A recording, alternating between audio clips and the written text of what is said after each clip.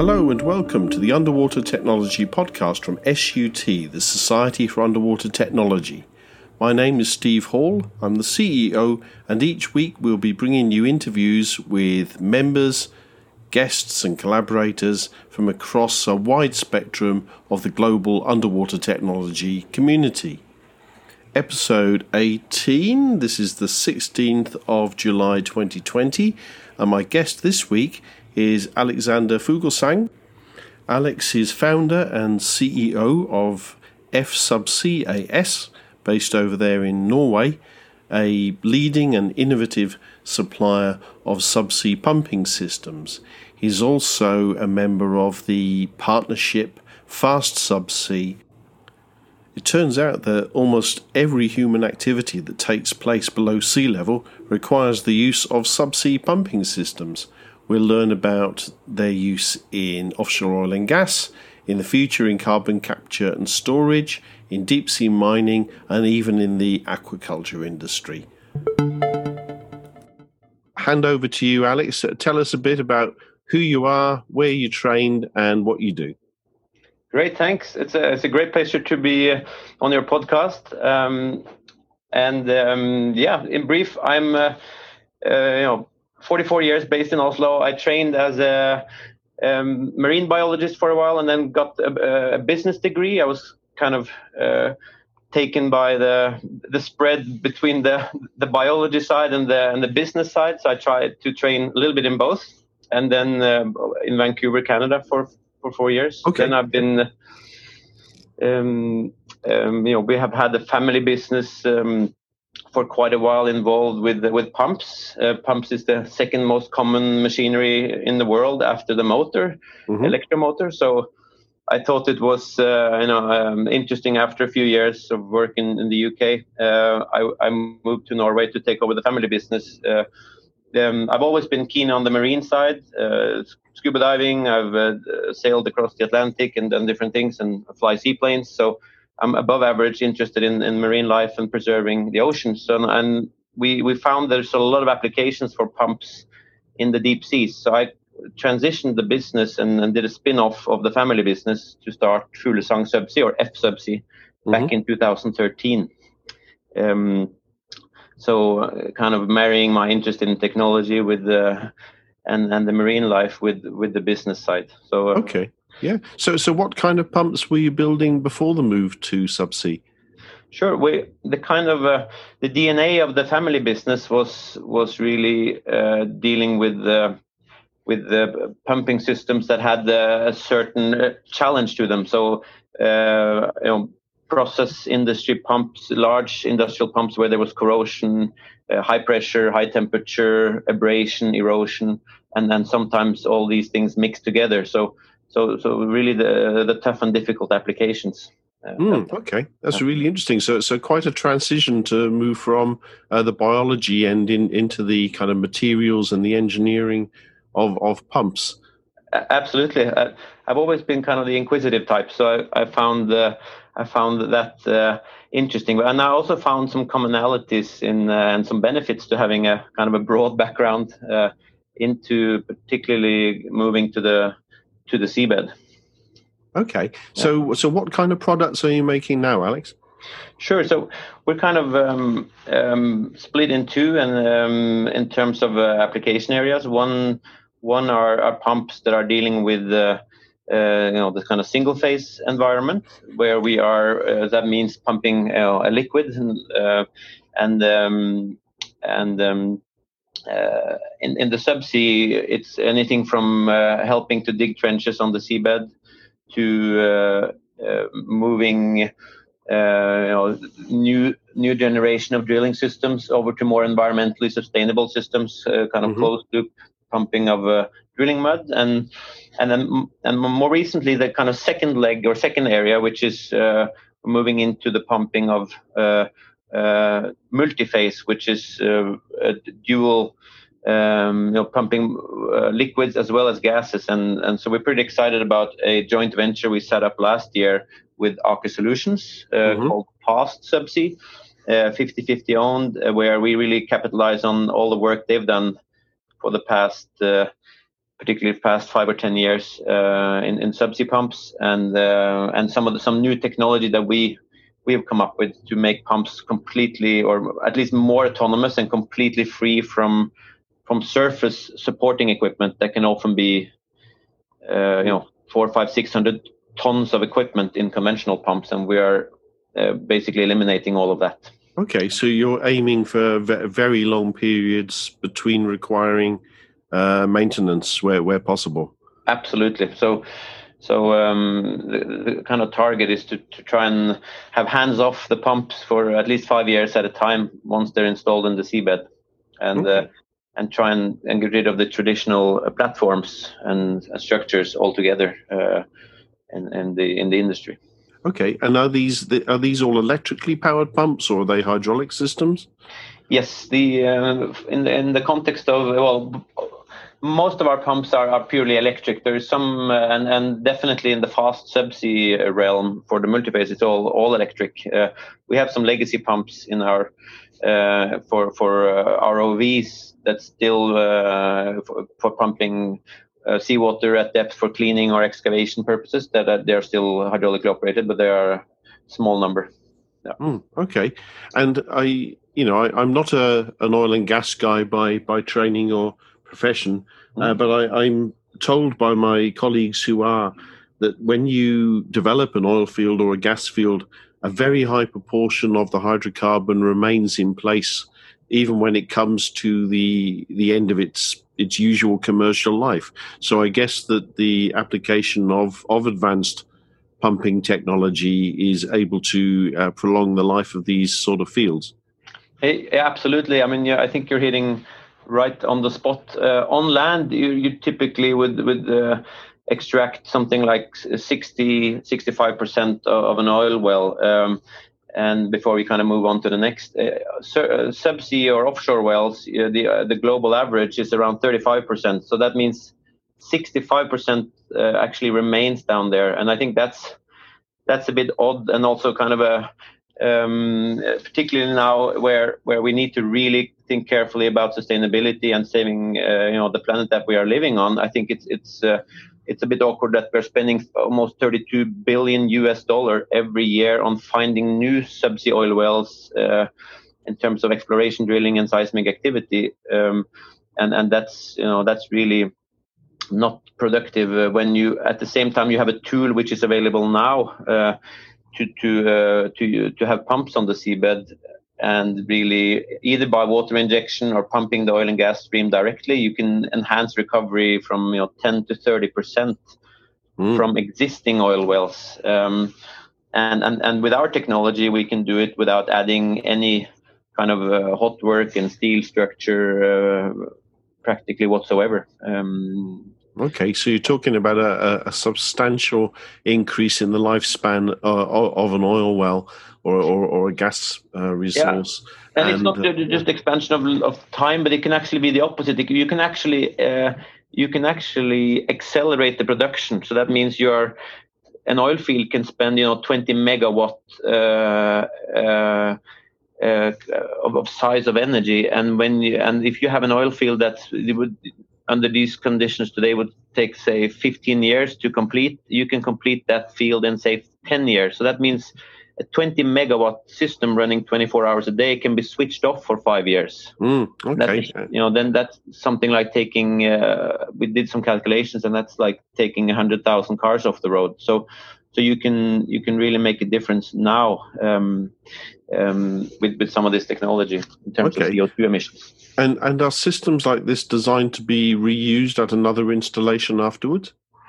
Yes, they can, both in terms of the big thing with reuse in our industry is really that has two sides to it. One is the reuse of the actual physical equipment, and that's a yes. It's not traditionally been done that much in the subsea because of the quality requirements and the reliability requirements and the custom made nature of the business. But I think and that brings me to the second one, and it's reuse of the actual design is a big one, because you see typical projects, and it's a yes to that one as well, because typical projects in subsea processing can take hundreds of thousands of engineering hours.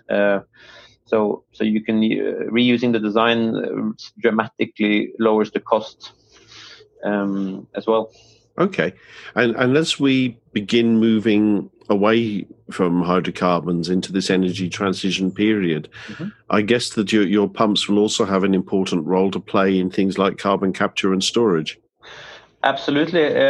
Both in the carbon capture and transport and storage value chain, and in the hydrogen value chain, we see uses of this technology, and both in terms of the pipelines and transport side, the injection side, and when it comes to carbon, we see projects like Northern Lights here in Norway now, where they're going to use topside equipment, but you have companies like Petrobras who are investing heavily now in CO2 injection by subsea rotating machinery, and I think we really have a part to play in those value chains with this technology, as well as we having equipment closer to where the action is. That means either the reservoir where you're injecting something, CO2 storage, for example, or where you're extracting something from. You're really working with Mother Nature as opposed to against it. So you have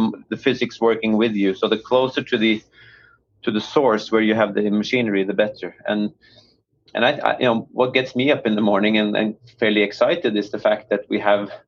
We do spend a lot of time looking at the framework of the UN sustainability goals, and if you look at goal number 1 and goal number 7, both of them has to do with providing pulling people out of poverty and providing universal access to affordable, reliable, and modern energy services. And you can't just in the near term, you can't wipe out some of the existing sources to that wealth and sources to that energy.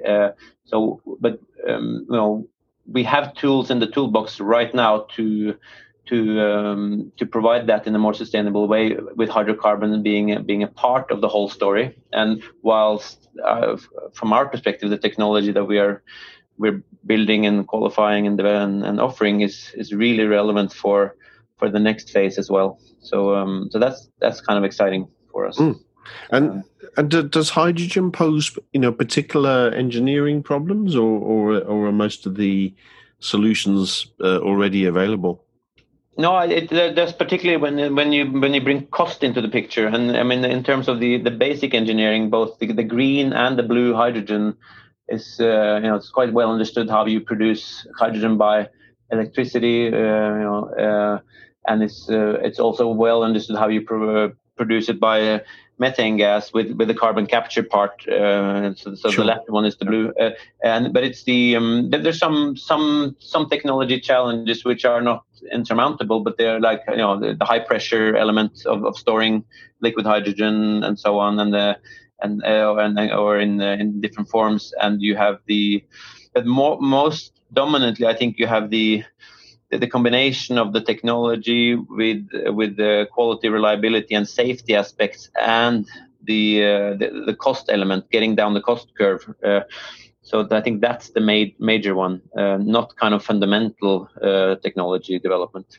Yeah. Okay. And you mentioned earlier that you're a pilot. You enjoy aviation, and I guess that many of the approaches we see in the aviation sector about the reliability of equipment and scheduled maintenance and dealing with advanced materials, much of this must fall into your world of pumps as well.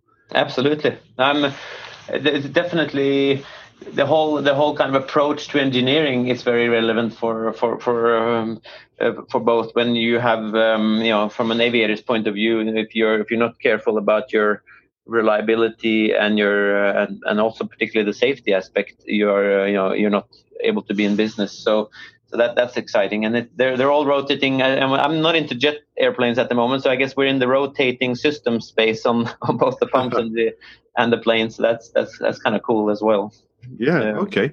And we've got lots of other technologies that are going to be emerging in coming years, and one of those, partially to meet the demand for materials for this electric revolution, is probably going to have to be a move to at least some level of deep sea mining. And I understand that your pumps have some applications there as well.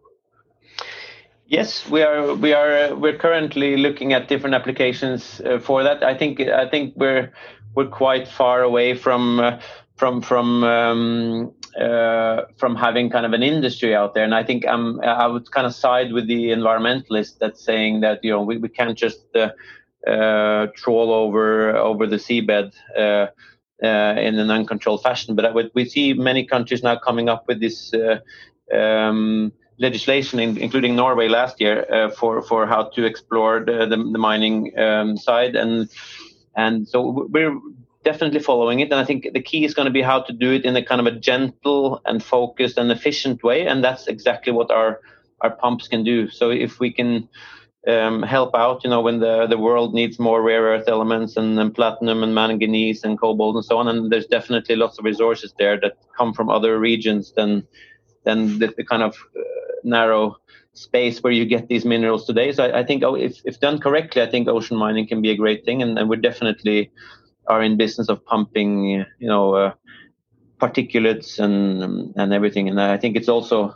an area where the combination of working with the systems integrator subsea like Aker Solutions that we've gotten to know now through Fast Subsea would be a great benefit to both of us, but mostly kind of the clients and also the having a sustainable system really, because I think that's going to be the key.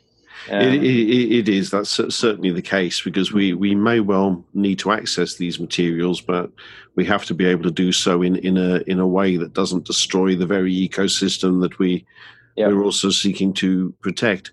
And I understand from speaking to some Japanese engineers that one of the big challenges with subsea mining is how you pump a mixture of crushed rock and water to the surface from quite a considerable depth, because I think we're talking 4,000, 5,000, 6,000 meters with some of these operations, and trying to get this very abrasive mix of materials up some kind of riser, to the to the vessel or the barge on the top, would certainly poses quite a challenge for any kind of pump system. Yes, that's absolutely right. I mean, the way things are done at the moment, it's mostly moving stuff around on the seabed. So you're kind of trenching or digging ditches and moving solids materials, a few meters away from the source. But when you're taking it and pushing it to the surface, brings challenges. You actually, in the conventional way, you're actually using ejector systems, and you're sort of indirectly pumping with venturis and in different ejectors, but you actually need to be when you're pushing it to the surface, you actually need to move the actual rocks and nodules and what have you through the pumps themselves, and that provides challenges. And this is what we do as a core business in many of our applications, is to actually drive rocks the size of a couple of golf balls through the actual machinery and push them. So that's and you have the different physics that has to be balanced, but you have to have something really hard in terms of materials because to withstand the erosion and abrasion. But if your materials become too hard, then they become less ductile, so then they are less prone to keep the pressure. So you need to balance that, and a whole bunch of different things. Yeah. So really interesting. And when a company like yours is trying to design these systems, whether it's for hydrocarbons work or in the future in things like mining, where are you finding the skilled people you need to be able to design and create and manufacture these systems? Well, I think we've been fortunate in Norway, particularly, to have an environment for reasons I'm not completely sure, but way back. But started in the mid '80s, we had lots of projects starting for subsea process and subsea system understanding. It even started way before that, but in terms of having particularly rotating machinery. And the first subsea pump was designed by Norwegians and put in on the seabed back in 1995. So we've had both a pool of I think subsea system understanding people and also rotating machinery on the seabed. It's kind of one of the last. Norway used to have a head start in shipping way back, and that was kind of surpassed by several other nations. Then we had some head start on topside and offshore gigantic projects. I think the Koreans and several others have caught up with us somewhat. We still have fantastic skill sets there, but I think subsea is kind of the last space where we still pride ourselves with having a nice pool of people comparatively speaking to other countries. So, but I think we would recruit from anywhere. But we are definitely fortunate in our backyard to have people that understand the issues and the technology. And if you couple that with our legacy of dealing with the process industry back in our family business, we've had certain exposure to mining and so forth since the early 80s. So understanding the actual physics of pumping rocks and abrasives is kind of second nature. So, yeah. and then that would be the core, I guess. Yeah, it's really interesting, and I'm not super familiar with the aquaculture sector, but I believe even in sort of aquaculture, offshore fish, that there are applications of pumps there as well, for moving fish from one tank to another and providing feed systems. Do you get involved in that as well? Well, absolutely. Our traditional business is dealing with the aquaculture side. Okay. From kind of the I don't know the correct English word, but the small fish, the baby fish, and up to the feedstock and then the waste handling of the aqua farms onshore and offshore, and then to the processing of the waste and the processing of the actual the food. And there's a whole value chain there where we are not a major player, but we play a part in. But I think in the subsea space, there's quite a lot of development now in terms of bringing fish farms both on land that requires a lot of pumping. But if you take offshore and subsea to bring gigantic farms like the ocean farm of Salmar and there's certain other projects. I've seen the photographs. They're huge structures. Yeah. And some of those need actually a whole lot less pumps, which is great from an energy perspective because they're offshore. But some of them where they are actually thinking about subsea farms where you're pushing it out to get away from the algae and the lice problem. So it's kind of a fantastic notion, but you need to have pumps in some of those to manage food and manage waste. And you want to track, if you have different nets offshore, you want to pull them sufficiently below the surface so that the main shipping traffic can go above it. And that means you need to provide maybe some oxygen as well, but and you need to have tracking on how your fish is faring in the different different nets with a centralized hub and the transport system on the seabed. So for feedstock and dead fish basically. So there's a whole bunch of interesting pumping applications that are being looked at in particularly in studies at the moment. Yeah, that's brilliant. And for our listeners, I think it's going to be really interesting for those of them that aren't working in these areas to appreciate just what a wide range of applications there are for the humble subsea pump. It turns out to be an absolutely essential piece of equipment. Well, we'd like to think so, but I think there's definitely some evidence to back that up. So we. And it's usually the critical part of the system where the kind of the main reliability discussion is arise from. So we are, we're truly excited about both the challenges, but also the opportunities lying ahead for that. Yes. I must read too much science fiction because in my head now I'm trying to think of future mines on the moon and how the pumps will be moving the material to the conveyor belts. So I guess perhaps your company might be doing that as well one day in the future. Who knows? Yes. Certainly hope so. I'm happy to be part of that part 2 of the podcast on that one. Yes. Brilliant. So if people want to find out more about your company and your products or to get in contact with you, what do they need to do? Sure. So the easiest place to find us, I think, is online. We have the website for fast subsea is www.fastsubsea.com, and then that would be the multi-phase side, and the single-phase pumps would be fsubsea.com. So www.fsubsea.com. They probably find me on LinkedIn as well. That's kind of the social media site where I personally spend a little bit of time, at least. Just my name and LinkedIn, and probably track me there through the company names as well. Great. Okay. Well, I'll put those links up on the podcast page as well, so our listeners will be able to find. So brilliant. I've really enjoyed that, Alex. I didn't know much about pumps before I started speaking to you today, and hopefully, a lot of our listeners will feel the same, and they'll be getting in contact and seeing how they can work with you in the future. So thanks very much. Bye for now. Thank you. And a pleasure to be on your show, and talk to you soon. Great.